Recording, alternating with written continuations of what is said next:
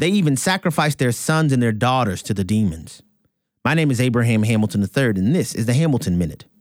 Virginia State House Delegate Elizabeth Guzman is introducing a bill to have parents criminally prosecuted if they don't affirm their child as transgender.